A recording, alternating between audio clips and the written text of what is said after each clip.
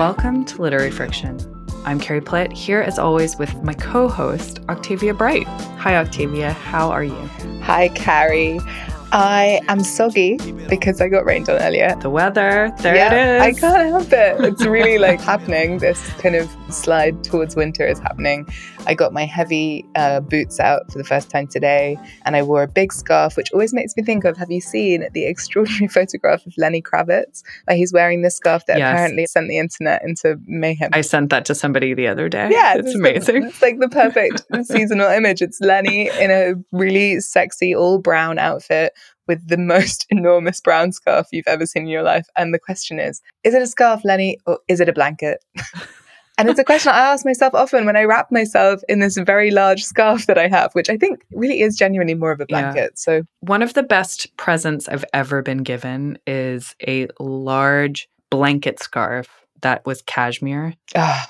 And it was like heaven. Pure filth, Carrie Plitt. Yeah, and then I lost it somewhere, as I do with all of my clothing. But I know it's horrible, but it was great while it lasted. My heart.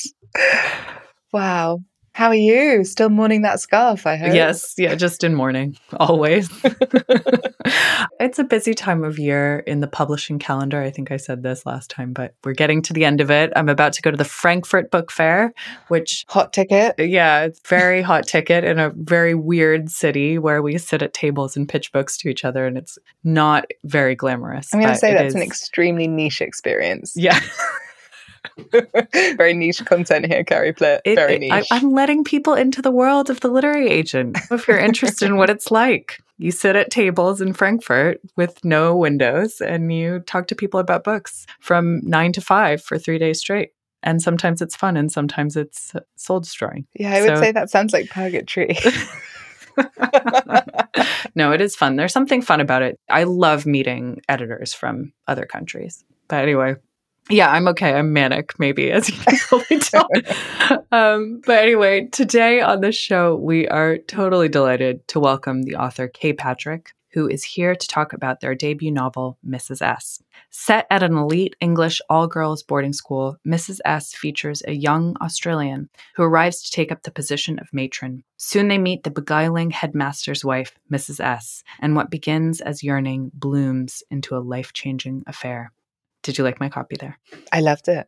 So it's a sensual portrait of queer desire and a really beautiful examination of how thirst and sex can transform us. So for a theme today, we wanted to explore desire more generally in literature. We'll be thinking about what the best writing about desire does, the portraits of desire we most like to read and want more of, and even why reading itself is a form of desire.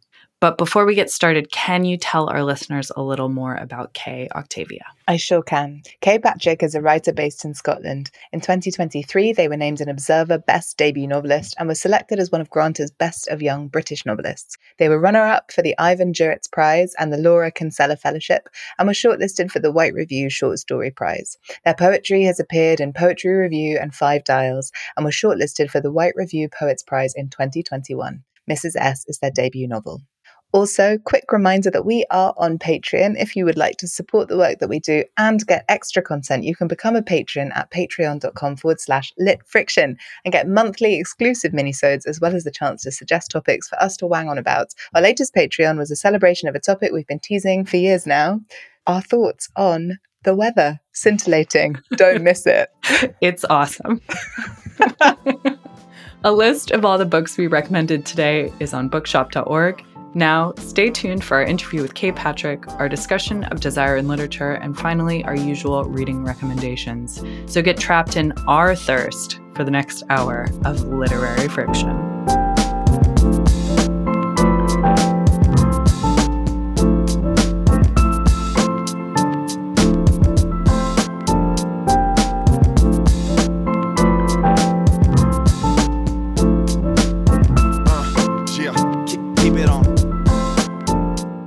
Kay Patrick, thank you so much for being here with us today on Literary Friction. Thank you so much for having me. It's a pleasure. So we've asked you to start with a reading from Mrs. S. Do you mind setting it up for us? No, of course not. So the scene that I'll read is part of a kind of extended moment where the protagonist and Mrs. S go swimming together. And I suppose It's the first intimate moment they share together. It's probably the first time they're alone in the book. So it has some significance. We come out of the trees and stagger further down. The slope is steeper now. A sound of water increases. She crouches, picks a clover, and bites behind its head. She doesn't offer or ask me to do the same. Instead, the flavour is announced, sweet, something like honey. Wonderful, she confirms. Her personalities catch like loose thread on a branch. The old-fashioned headmaster's wife and this person, setting her teeth to a stem's nape, stood tall in her pink shorts. Almost there. Scree is loose under my feet. Water appears, a clear river. Heather makes soft mounds. She whips through the bracken, points to a distant fell, and suggests climbing it, not today, but one day. I am hopeful. We drop down onto a track. There is nothing but the rhythm of our shoes on the dusty surface, birdsong, breath, focused in the heat. I want to ask her how they found this place, but the quiet is too lovely. Familiarity, a new familiarity, this time bodily. Little clutches of fabric, the swipe of our thighs. This is it. At first I can't see anything, only slabs of grey stone. She moves towards a copse of only 5 or 6 trees, slender silver bark, green leaves. I watch her first, standing at an edge, peering down, pleased. It needed to be as good as she remembered. Without waiting for me, she removes her white shirt, each button a piece of my own spine undone. Her swimming costume is an athlete's, black, streamlined. I am surprised by her strength. She adjusts the fit, a finger slid underneath the short straps, then the place where the suit meets her hips. She catches me watching her. I blush. She calls to me. My anxiety has its own heartbeat. Desperate for the cool across my sticky face, I wear a sleeveless t-shirt, the binder hidden underneath. Underpants too, the t-shirt's hem past my hips, stopping mid-thigh. You'll go in wearing that? Yeah, no costume. I didn't bring one with me. I never thought it would be warm enough to swim. Well, little did you know. She accepts my lie. My costume balled up in my underwear drawer. I no longer know how to wear it. I reach her at the edge. She has waited for my reaction. Below is a large waterfall, a pool eroded beneath it. Bigger than I imagined, enough to spend time swimming to either side. Jeweled surface, a fish, brown trout, she explains, is visible deep on the stony bed. It's beautiful. It is. She clambers down and dives, muscle, water, her back is a swimmer's back, all arch and grace. For a moment I can't move. She doesn't hurry me, treads water, calm. I grip the edge of my toes, promise myself I'll jump at the count of 5, but only manage on 10. Hopping forward, I can't make the same shape as her. Rush of rock at my back, relief vanishing beneath the bright surface, t-shirt ballooning around me. I open my mouth to drink to taste the cold, reappear to her face a few feet from mine. She smiles. Well, there you are. We haul up to the waterfall, a large flat rock partially submerged, able to be clambered onto. Matching flecks of our forearms, she admires my brawn. I pretend not to hear. We sit side by side underneath. She draws up her legs, the crease at her knee. Here she does not know, does not mind what she gives away. Water hammering our heads, necks. Without warning, she slips back in, completes a few lengths at speed, front crawl. I float. If I could choose a different chest, I would choose this water. If I could choose a different body, I would choose this water. I say the last line aloud, river slipping on my tongue. What? She swims towards me, slowly, breaststroke now. What did you say? Nothing. But of course, nothing. She rolls her eyes. I roll mine back. Thank you for that reading. I think it's a great example of how alive this book is to bodies and to the world and to the natural world and to the way things feel and the kind of sensuality of everything around us. And I want to talk more about that. But first, I want to ask you about the genesis of this book. Mm-hmm. I mean, what made you think about writing it? How did it come to you? Oh God, I think this line has become slightly infamous now in that I only really had one impure impulse, and that was just to write a horny lesbian novel. And I said it once, and that phrasing has now followed me everywhere. But it's true. I mean, it remains true that I wrote it during lockdown, and I think I wanted to give a bit of a gift to myself. So I just set out for something that I'd find really gratifying. And of course, once I started writing it, the intricacies and complexities of queer desire meant that it couldn't be quite so straightforward, not as straightforward, in inverted commas, as I thought it would be. But yeah, it started from a place of pleasure, basically. Yeah, there's so much pleasure in it. in the use of language. And of course, you're a poet as well. And I feel like I felt the poet's hand on the language. And I think in that passage, you really get a sense of that as well. The words feel very, very carefully placed and carefully chosen. And I wondered, like, how do you see this prose in relation to your poetry practice? Yeah, it's an interesting question. I think it's funny to read it aloud. I think when I was writing it, I read the text aloud to myself all the time, just because rhythm, when you're writing about the body, is so crucial to how the text functions. And I think I can feel the poetry the most when I read it aloud, because it's breathless. It sort of feels like it's on a constant collision course, which is very similar to how I put poetry together as well. But the actual practice of writing it felt very different. I think some reviewers, some critics have called it like a long prose poem, which to me always feels, those two things feel very different in my practice, like my fiction and my prose poetry. But I'm still trying to figure out why that is, if it's just some sort of like rebellious impulse where I don't want to admit like how similar it is to my poetic practice as well. But I think there must be something in the noticing, I suppose, that comes across in both. I think for this, the style, the way that it emerged is basically the book started with writing the sex scene. So even before I had a plot, like proper characters, anything, I had to practice writing these sex scenes, because I knew that if I didn't have good sex writing, then basically I didn't have a book. So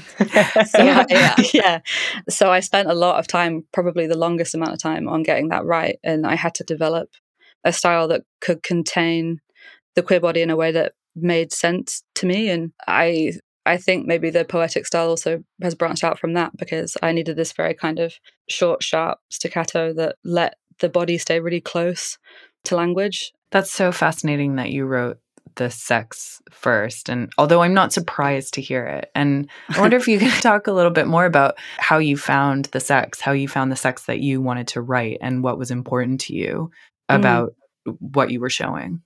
How I found the sex, the things I never thought I'd be asked. It's good though. It's funny. I found the sex through other writers. I think I'm somebody that needs a lot of input when I'm writing. I know other people need to be alone with their work, but I read I read so much when I'm writing. And for the sex writing, the first thing I did was by hand copy out sections from other people's work, like Garth Greenwell in Cleanness, Robert Glock, Marjorie Kemp. Copied it up by hand. Wow. Yeah, I kind of wanted to break apart how, especially things like rhythm that were so essential, and interiority as well, break apart how other writers were doing it to see what worked. And again, like, this is all, it's funny to think about this happening during lockdown, a time when desire started to function differently, touch started to function differently, even like how those things affected place began to function differently as well. So yeah, I spent a lot of time on my own like in a notebook, just writing out and looking at sentences, usually sentence by sentence, sometimes a full passage, to see what it was that worked for me. It's something that I recommend to other people all the time that ask me for writing advice. Not that I feel like I'm very qualified to give it, but that's where it started. And then I, from there, put that notebook away and then started by hand again, all by hand to begin with, testing out what would work for me. And after a while of studying it so much, I think, I don't know, especially when you're a queer writer, it feels like you're bumping up against this limit of language all the time. And in sex writing, it feels like a real opportunity to move past that, because sex is such a strange and wonderful, and it's so many different things all at once, and writing about it gives you a chance to learn something new about language. At least that's what my experience of it was. So I was able to have fun with it and be playful, and then the tone for the rest of the book had to stick. And also, listening to you describe writing it during lockdown, the setting for this book is a girls' boarding school, which is its own kind of closed set. And boarding schools, especially in literature, they have this wild timelessness to them because of all these kind of ancient traditions and the fact that they are designed to preserve a particular kind of social milieu, I guess, right? That exists in a weirdly timeless way, and all those traditions and everything. And especially interesting to think of that, knowing that the writing began with the sex, because also like schools are very like, they're places that regulate desire, aren't they? Yeah. For the students and everything like that. When did the idea of the boarding school come in, and what interested you about that setup?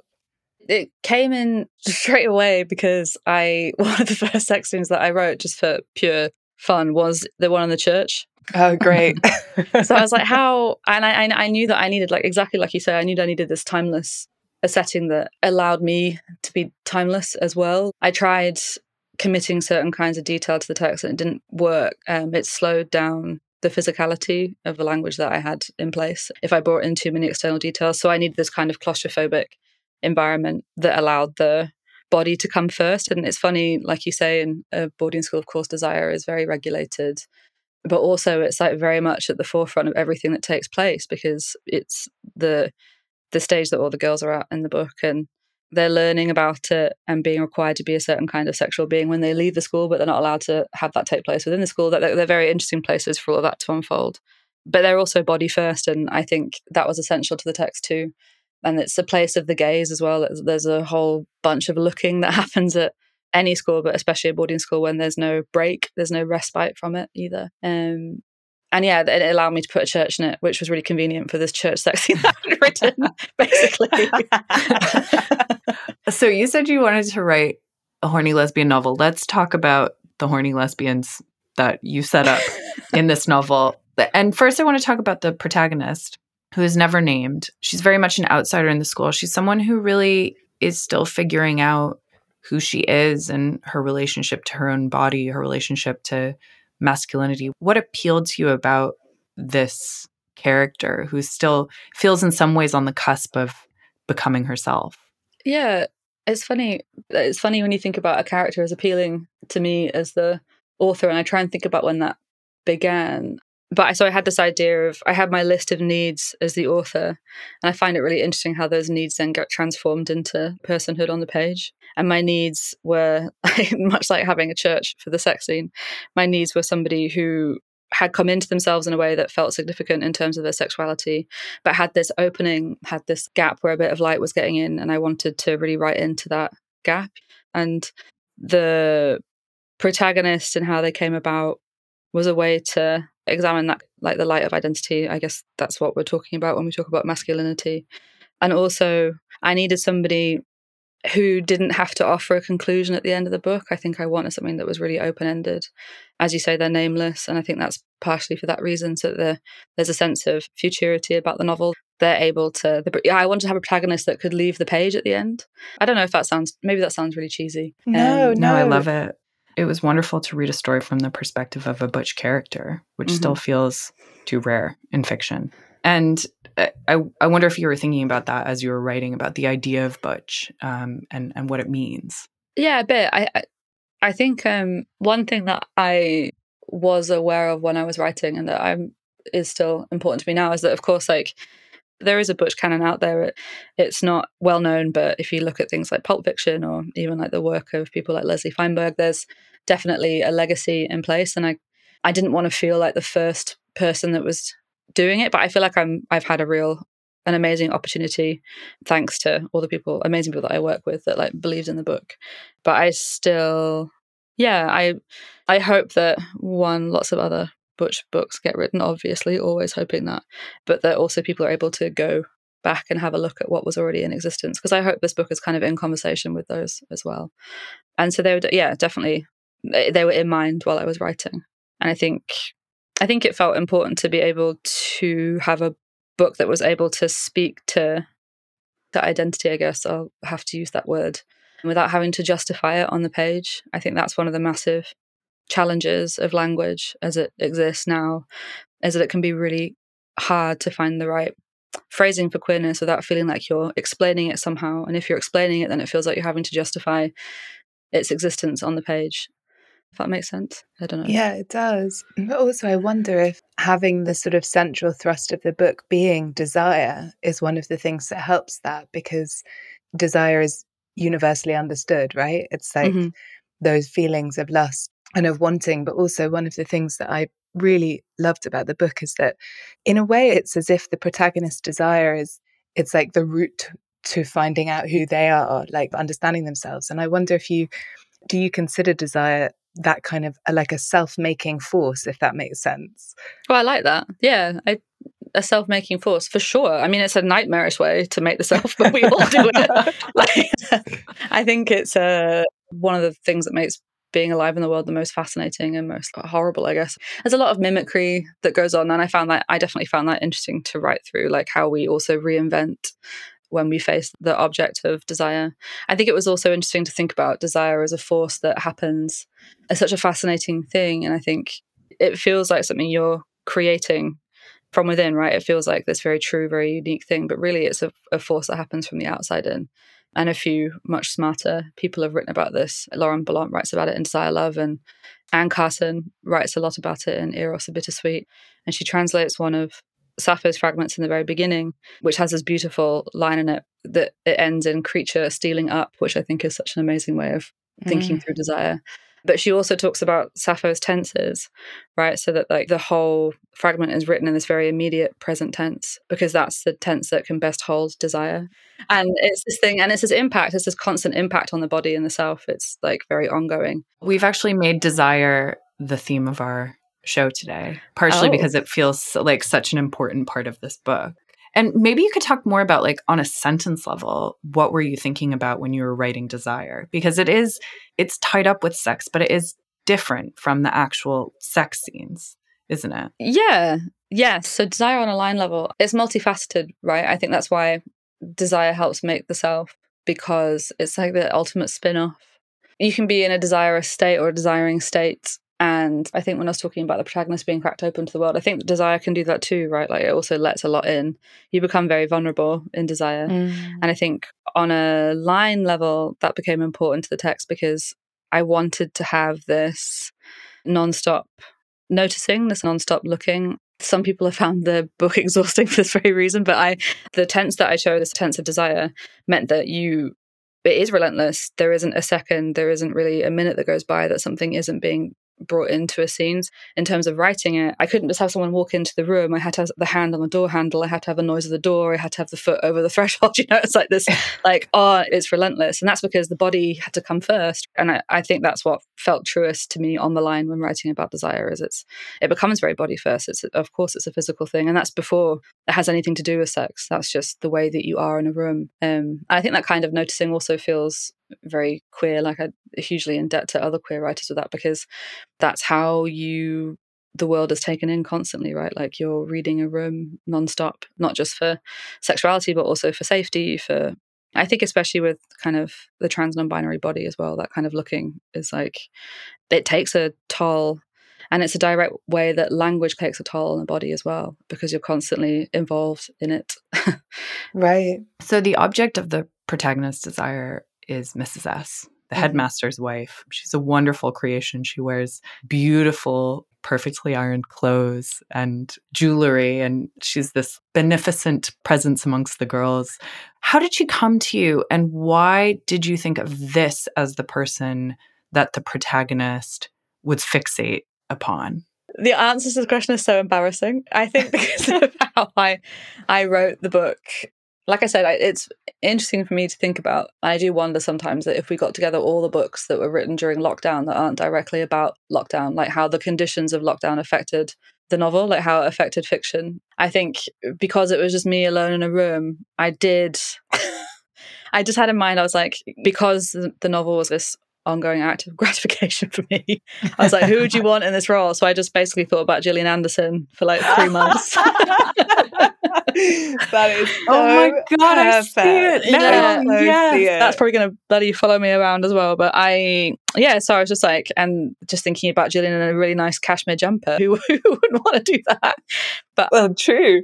Do you know what in my mind's eye, she was Cate Blanchett, so not a million miles away. Yeah. Also works though. Totally works. Yeah, definitely works. Yeah. And I think, again, like I go back to that when I think about Mrs. S, and definitely when I had the first draft of the book, the thing I had to really work on and go back and look at was Mrs. S, who I think I'd underwritten. But yes, I had to go back on and work on her and learn her a bit better, and realise that she's unknowable in her own way, and that's also, that unknowability is also part of the attraction. I think, again, it goes back to this idea that I wrote into these fantasies that I had when I was 13. And in my mind, I had lots of affairs with lots of headmasters' wives and French teachers and English teachers and whoever else was in a cashmere jumper nearby. So.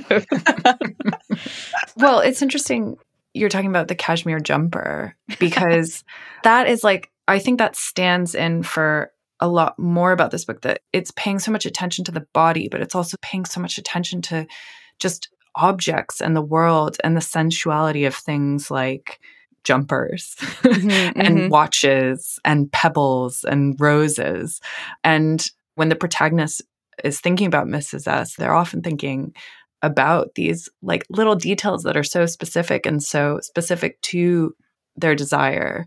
And I just wonder, it made me go back to the poetry, the idea of you being a poet too, of this just utter focus and attention on the world. And I wonder if you could talk about that. Like, what's your relationship to things and objects and how you think about them in terms of desire as well? Yeah. What is my relationship to things? What a question.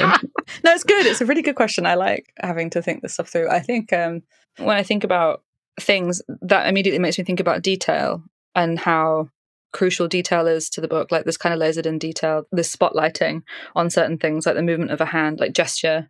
It's so funny because it's such a specific archiving of things as well. I think it must have something to do with that kind of queer looking that I was talking about before, this kind of like constant taking in of surroundings. And some of that is very pleasurable, and some of that is also about, for me, a lot of it is about beauty. It's about aesthetics, I guess. I think a lot of what is noticed in the book is also beautiful, which maybe sounds like a very obvious thing to say, but I think moving away from, like, in inverted commas, idea of beauty into other opportunities of beauty is really interesting to me. And I think I find that very interesting as a poet as well. And it's funny because in the book, I don't really, like, the detail that I like is a detail that exists not outside of time, but again, in that kind of timeless sense. But on the line in the poem, I have loads of contemporary detail in. So I'll write about a Kylie Minogue song or like George Michael's outfit. And in the novel, I find it really hard to do that. I wonder if that's because when it comes to my relationship to things, the novel can sometimes feel like an answer. And oh my God, this sounds so pretentious, but I'm in the middle of saying it now. The poem, the novel feels like an answer, and the poem kind of feels more like a question.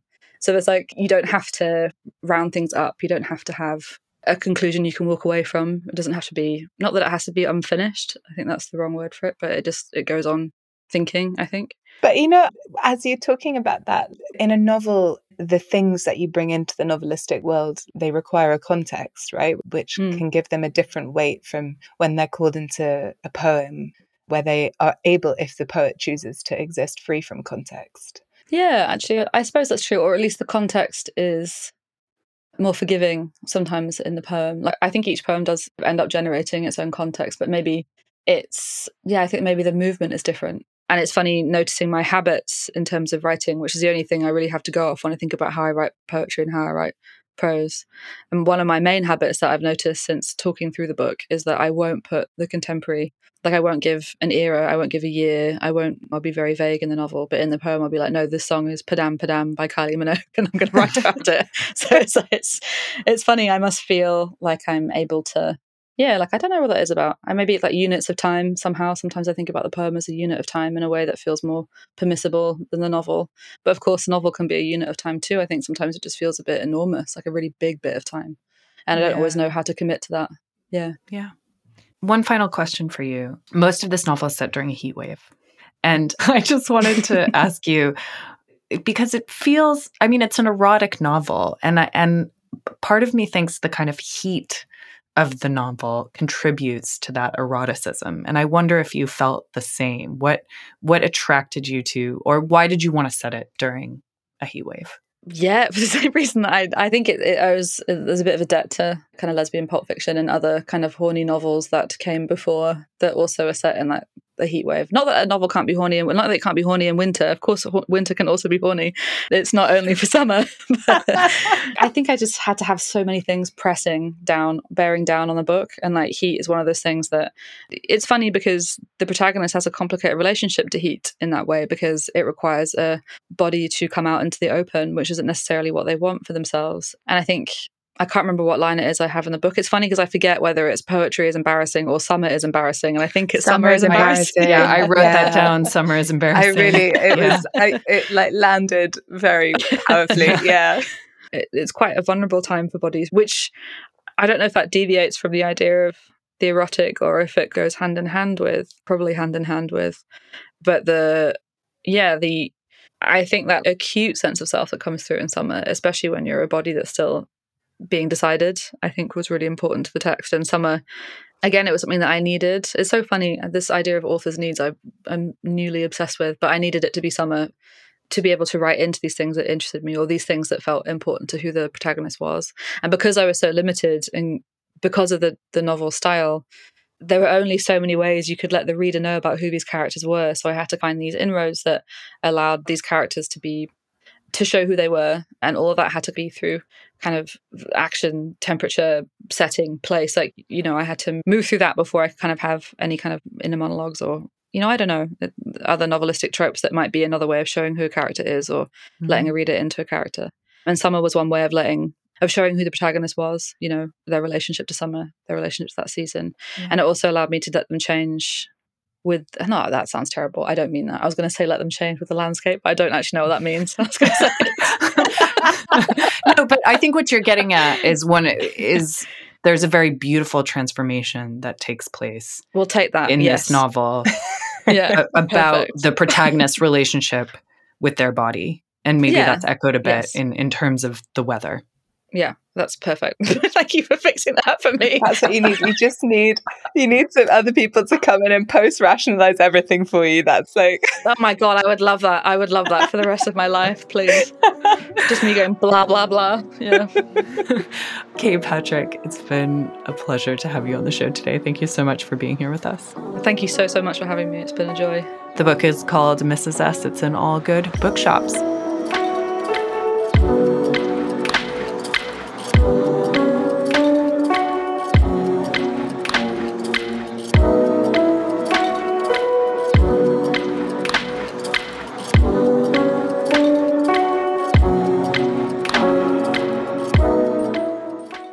Okay, Octavia and I are back here to talk about desire, a topic we love, a topic we have visited before on the show in different guises. We talked to Catherine Angel about her book, Tomorrow Sex Will Be Good Again, and discussed vulnerability, which of course is a big part of desire. We also talked to Chris Kraus, who came on to talk about her book, I Love Dick, and we talked about abstract romanticism, which was another way of talking about desire. We objectify the things and the people we love in certain ways. We abstract them. But this feels like a subject worth revisiting, especially after reading Kay's novel, which pulsates with desire. So I guess I'll start with the question, Octavia. What do you look for in writing about desire? It's really about finding the right balance between the relatable and the specifics. There's a certain intensity and demanding energy in the experience of desire that I think is relatable across the board, no matter who you are, what turns you on. It's pretty universal. And not just in relation to sex, it can also be in relation to ambition and into other things that we want, hunger, thirst in a literal sense, not just in a kind of sexy sense. But I think then what brings it alive in writing is when that generalized sort of propulsion is mapped onto particular characters and their very specific desires, which I think is something Kay does so brilliantly in Mrs. S, as we were talking about in the chat, the attention to details of the body, but also objects and things, and that kind of aliveness to every single detail that happens when a body is lit up with desire.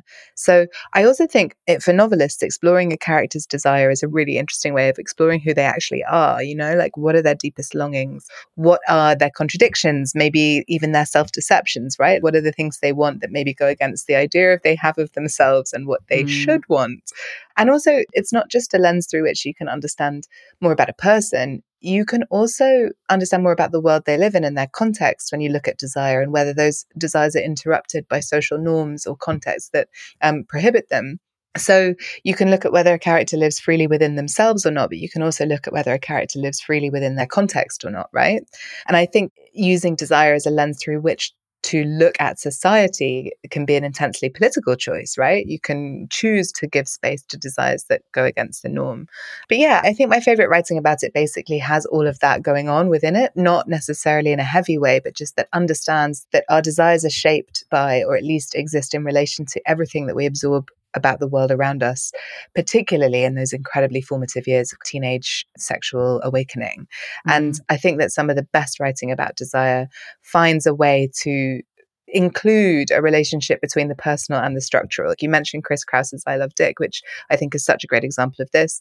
And also it does it with a lot of humor, right? And Catherine Angel's writing is always dealing with these kinds of questions as well. So I guess ultimately, like, good writing about desire speaks to my own desire in some way, whether that's just that it makes me curious to read on and replicates in me some of the drive that's being experienced by the character literally on the page, or whether I recognize my own experience of longing and yearning replicated in a character. You know, I think that's what I'm looking for, basically. What about you? Yeah, I totally agree about all of those things, in fact, and especially about the specificity. I love when writing on desire captures this truth that our desires are so specific. There are universalized things about them, but we notice the strangest thing in the people that we desire, and we're turned on by the strangest things. That's what I think Kay does so well in their novel, which is the way that a character puts her finger on a table is intensely erotic. And writing that does that, I think, it really embodies desire and how we experience it.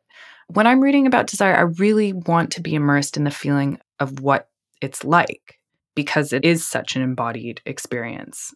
So desire as an intellectual exercise isn't really what I'm looking for. I want to be plunged inside the character's experience of yearning, because desire is consuming. And I want writing that gives me that feeling of that overwhelming experience of desire. And then finally, one of the interesting things about desire is that it's always about absence, in addition to being about presence. So desire requires distance. It's always something that you're yearning for. It's always something that you're wanting. And it's always in some ways a construction and a fantasy.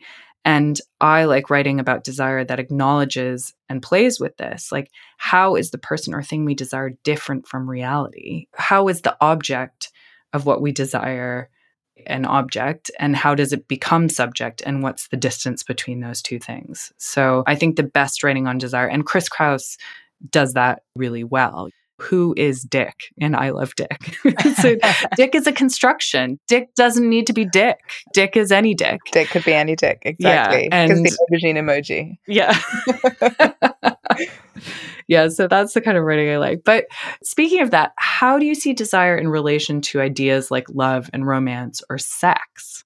Because they're slightly different, aren't they? Does the state of desire itself make good fiction, or do you need those other elements in the mix? It's such a good question. I think the state of desire is enough if it's rendered well, right? Because in a way, I think writing is the perfect medium to explore it, because reading is all desire. Even just at the most basic level, you need to have a desire to keep reading, to keep turning the page in a book. So I think that there is this erotics in the process of reading that writers forget at their peril, actually. And that's a lot of questions about pleasure. And I thought it was so interesting what Kay was saying about how important it was to them that they were experiencing pleasure in the writing. And that's where things started. I think if a writer is trying to write about desire and is not experiencing pleasure in the desire, it's probably not very pleasurable for the reader either. And there's something there that feels very important. But I think also writing that goes beyond the state of desire in a sexual and love potentially context and takes it into kind of the culture, I think is very interesting. So I'm thinking of books like I'm a Fan by Sheena Patel and Luster by Raven Leilani, both authors who've been on the show before, and both novels, which are pretty different, but what they have in common is they look at how our romantic or sexual desires are impossible to disentangle from the drives of things like capitalism, class, status, race, privilege, all of these things that kind of our identities are forged in the fire within, if that makes sense. Yeah. And actually, thinking about I'm a Fan, that is a novel in terms of this question about whether you need the consummation of desire. I'm a Fan is a novel in some ways just about desire. It's about wanting something and interrogating that want and not really ever getting it. Or I don't know. I think that novel is so good at keeping you in a state of dissatisfaction and feeling desire. But also, as you say, it becomes this much larger critique of the society in which we live.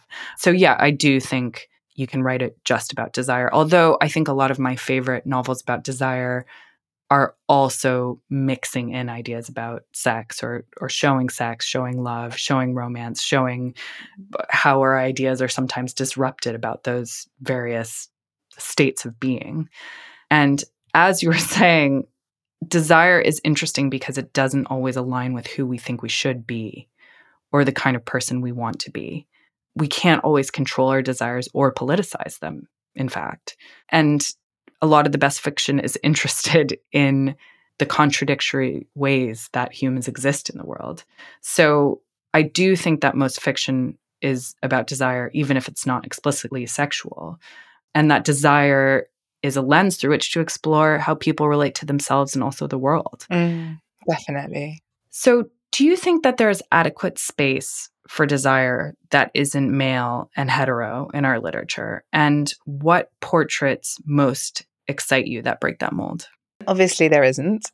It's definitely getting better. And also, as Kay mentioned, there's like this whole kind of world of book writing that just hasn't hit the mainstream. So I think there is more writing out there that is exploring desires that aren't the normative ones that normative readers haven't received yet. But I do think that there is a crossover happening now, which is so important. I also think it's just very important to say that obviously in the history of literature, so many pages have been given over to the exploration of heterosexual masculine desire. And often it's very fucked up. Like there are a lot of books that women's bodies are portrayed as vessels to be filled by the desires of men and also to suffer essentially in all kinds of horrendous ways. And then of course there's the classic of the kind of female object desire who lacks agency completely and all of this kind of stuff, which is, I think it's easy to forget how normal that is for readers to experience as the blueprint for the desiring subject. Obviously it's changing, it's been changing for a while, but I think that actually for people whose sexuality does fit the normative mold of heterosexual, I think it's easy for them to underestimate the power of writing that normalizes any desire that's been deemed outside of the acceptable, whether that's queer desire or kink, or even desire in the context of characters who are fat or disabled, bodies that are like by the mainstream not deemed to be bodies we should see being sexual or we should allow to experience pleasure or the pleasure of sexuality. We still live in a society that is very intensely definite about the fact that there are some kinds of people and some kinds of bodies for whom it is acceptable to be desired or to feel desire, even desirable that they do both experience and receive desire, and that there are plenty of other people and bodies who don't deserve this or for whom it is wrong to feel these things. And I just think this is where I can get a bit, I guess, intense about it, but like this is where the power of literature can really step up and show that there are these places where desire can be a universal thing that bonds us together with people who maybe are very different from us or for whom desire manifests in different ways, but we can recognize the force that charges it. So I'm also thinking of books like Milk Fed by Melissa Broder, which I've talked about a few times on the show, which is about appetite and it's about desire for food and faith, actually, as well as queer sex and as well as being, there's a character who's a fat woman who has this like wonderfully enlivening appetite for sex and sensuality. And Broder gives her full reign and it's electrifying because it's so unusual in the mainstream. So I think that's a book that's about the freedom you can find in sating your desire, maybe even against what the sort of dominant story is telling you. And then of course I can't not mention Andrea Lawler's Paul Takes the Form of a Mortal Girl, which I talk about a lot, but it's about desire as a force in itself. It's also about desire for love and sex as something that can have its own narrative propulsion. And again, like very much looks at the idea of desire as a force that is a self-making force that can help you figure out who you are. And whether that's someone who's gender fluid or gender queer or not, it's something that can help you build your world, build the world for yourself. There is something that makes me a bit uneasy though, and that's the fact that when people talk about desire, they often cordon off female desire. And I don't know, do you get why? Yeah, I know what you mean. And I agree, actually.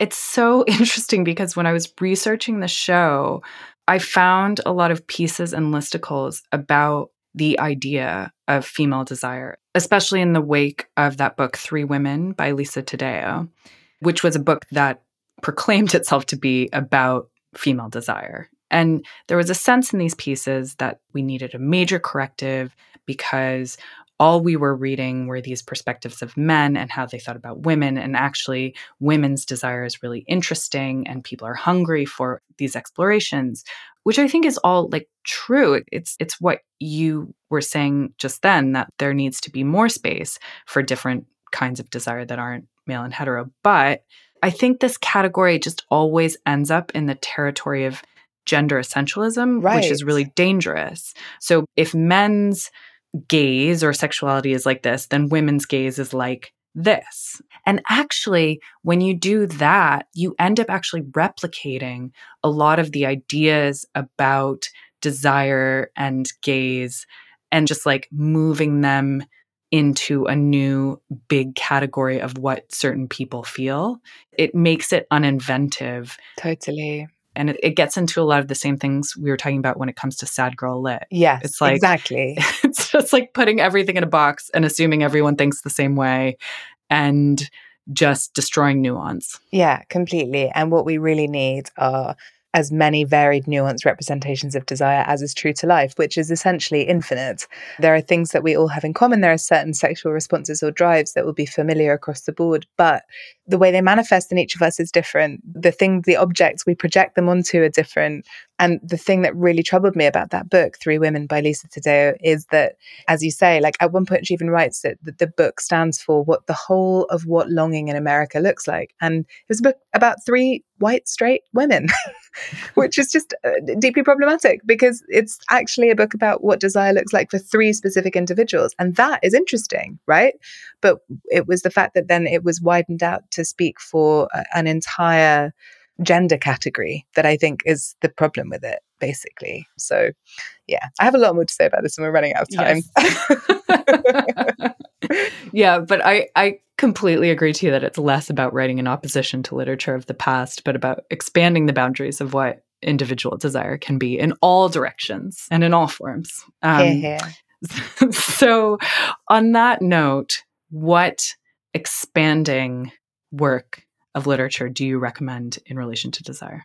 I'm going back to the past, actually, but it's A Lover's Discourse by Roland Barthes, because I think nothing I've read anatomizes desire in this way. And I think it's a very interesting bringing together of an intellectual approach to desire, but also actually creating vignettes that show us what it's like to experience it from inside the body and from inside the spirit and the soul as well. So it breaks it down and thinks incredibly deeply about all of these different aspects of desire, the different position you find yourself in relation to the desired person or the desired object, the feeling of longing, the feeling of heartbreak. It takes you through the whole thing almost like an encyclopedia.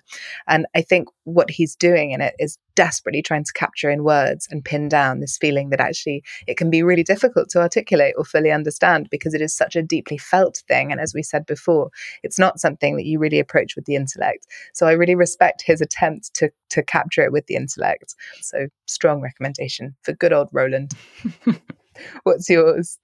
Mine is A Simple Passion by Annie Ernaux, which we've both mentioned on the show, but this is a very short work of autofiction about an affair that the narrator has with a married man. I love a lot of things about this book, but in relation to desire, I love that it's not really about the man at all. It's about the feeling of passion and obsession that he evokes in the narrator, especially when he isn't there. And it's more about the times when he isn't there and she's waiting by the phone than when they're having this affair. And I think Ernaux really understands that desire is as much about ourselves and our own feelings as it is about the other person or object, who is in some ways interchangeable. Or they're not interchangeable, but we construct them ourselves. Yeah, and actually I think often they can be interchangeable, and that's something people don't like to be reminded of. Yes. Is the truth. So true.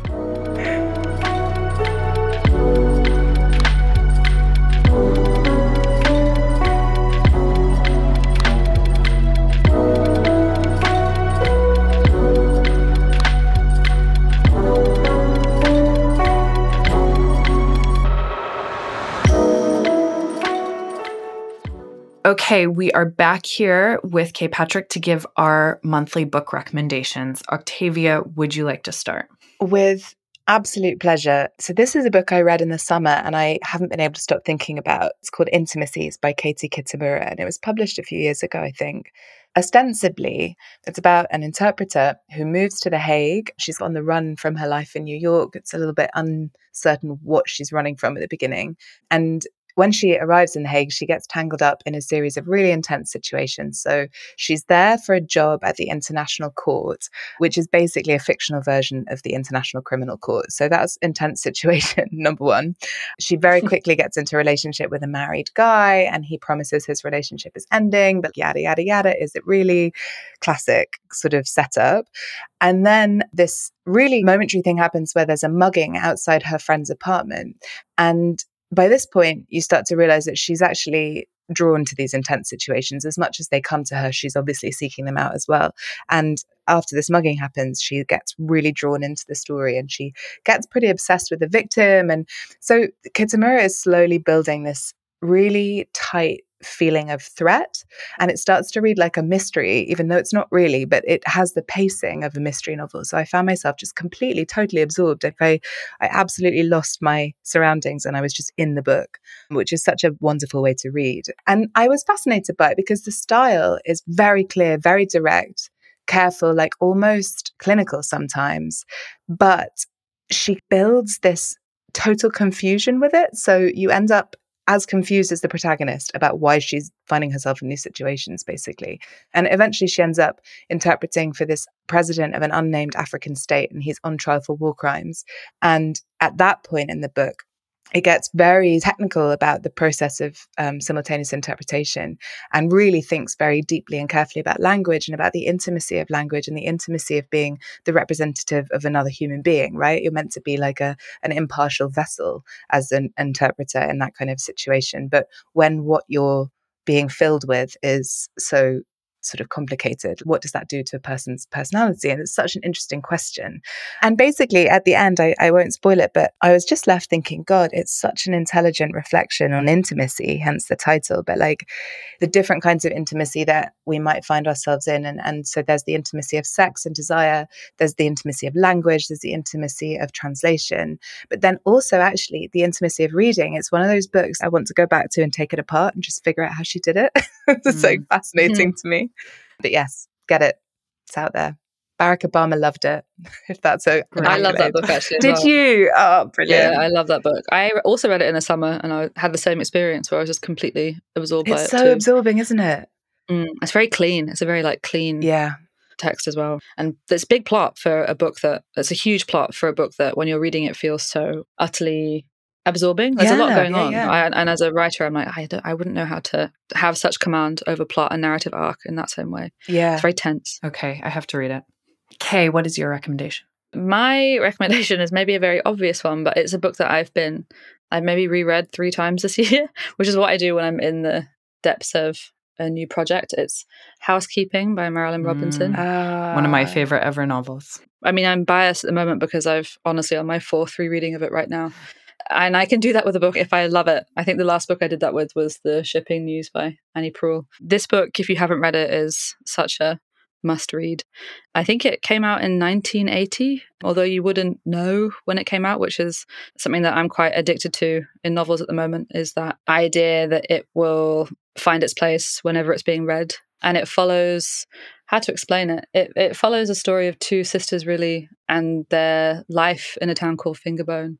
They are left in the care of their aunt. And it's just about 3 people trying to make sense of place, I think, is what I'm so drawn to in the text. It also has this amazing clarifying ability to get to the heart of really big themes, which I guess is like Marilynne Robinson's legacy. She is able to talk about huge things like religion and beauty, love, death, and in a way that is immediately understood, but also feels very specific and unique to the novel itself, which is something that I get very jealous of.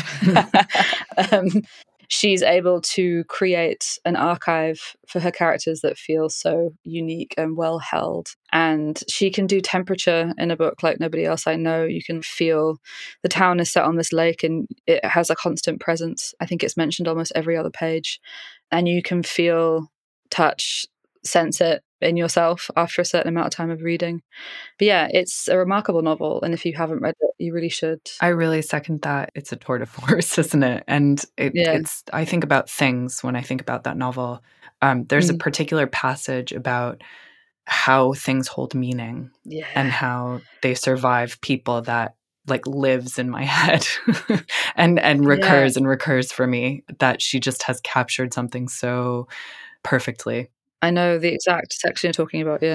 And also just the way she talks about religion feels so rare. Yeah. It feels so, her grasp of spirituality, it feels unique, especially in the current landscape of literature. And I feel like I go to her for that too. So my recommendation this month is the novel The Bee Sting by Paul Murray, which I just finished listening to on audio. It was a lot of hours of audio. It's a long book, but it never felt long, which is always, I think, one of the greatest magic tricks that novelists can pull off. Like something that actually you get excited that it's so long because you want to be in the story. And that's certainly how I felt when I was listening to this novel. And what a novel. Oh my God. It's the story of the Barnes family. They live in a small town in contemporary post-crash Ireland. The father, Dickie, runs this car business that he's inherited from his father. It was very successful. It's now pretty much failing. And all the members of the family, his wife Imelda, his daughter Cass, who's about to go to university, his son PJ, who's a little bit more naive, sort of in that transition period between being a child and more of a kind of adult, are grappling with this change of circumstances. And the novel is told from the perspective of all four members of the family. And I loved that it used this technique to show different ideas and events from different perspectives. So as you read, your idea of history, motivation, character is always shifting as you read a new perspective on it. And you're just constantly surprised by what has happened and how it happened and how it might not have happened that you thought it happened. And it's so rooted in character and relationships. And that's really the grounding force. But it's tackling huge themes like the crash in Ireland and the kind of Celtic tiger and how the nation was forced to re-envisage itself, the way money shapes and warps people, the climate crisis, the lives we think we should lead versus the lives we want to, the lives we imagine ourselves having versus the ones that we have. And I also loved that it was not quite realism. It's a novel that really engages with Irish mythology and folklore. And there's a real doom and tragedy that pervades the story that has a kind of magical quality to it. But it feels like it works in the balance and you never quite know where you're standing in terms of that magic. So I was just gripped from the beginning to the end. And the audiobook, which is narrated by different actors for different perspective, is just incredibly done and an absolute delight. Yeah, this is one of my favorite novels I've read in a while, and I'd really recommend it. I cannot wait to read it. I've had so many friends raving about it. I'm halfway through it at the moment. Oh, are you? What do you think? Yeah. You're not sure? You're not sure? I'm not sure, but I have to. It's been, obviously, it's like a difficult time to start reading it because it's been so, hyped at the moment. And sometimes I can be like a brat about that. So Same. I'll get past myself. I'm reading it and I can't stop reading it. So, and again, 600 pages. I wouldn't know how to begin. I have some criticisms that we could discuss when you're done. Because there were definitely, it's imperfect in a lot of ways. And there were things that annoyed me about it and things that I didn't think quite worked. But I don't know, I just loved reading it so much that I forgave it those things. Yeah, it's fun. It's fun to read. I'm interested to see how it ends. I feel like that's going to hold it all in the ending for me. The ending is, I won't say more. Oh my God, you tease. That's all the time we have for today. Thanks to Kay Patrick and to Daphne Karnizis and George Miaris for editing. Literary Friction is available as a podcast to download on iTunes or wherever you get your podcasts and to stream on ncs.live. You can check us out on Twitter and we are also on Instagram. You can as well get in touch with us on email, litfriction@gmail.com. We check it occasionally. If you have a spare minute, please rate and review us on iTunes. It makes our day and it also helps us reach new listeners. We'll be back soon with another mini-sode. Until then, I'm Carrie Plitt with Octavia Bright, and this is Literary Friction.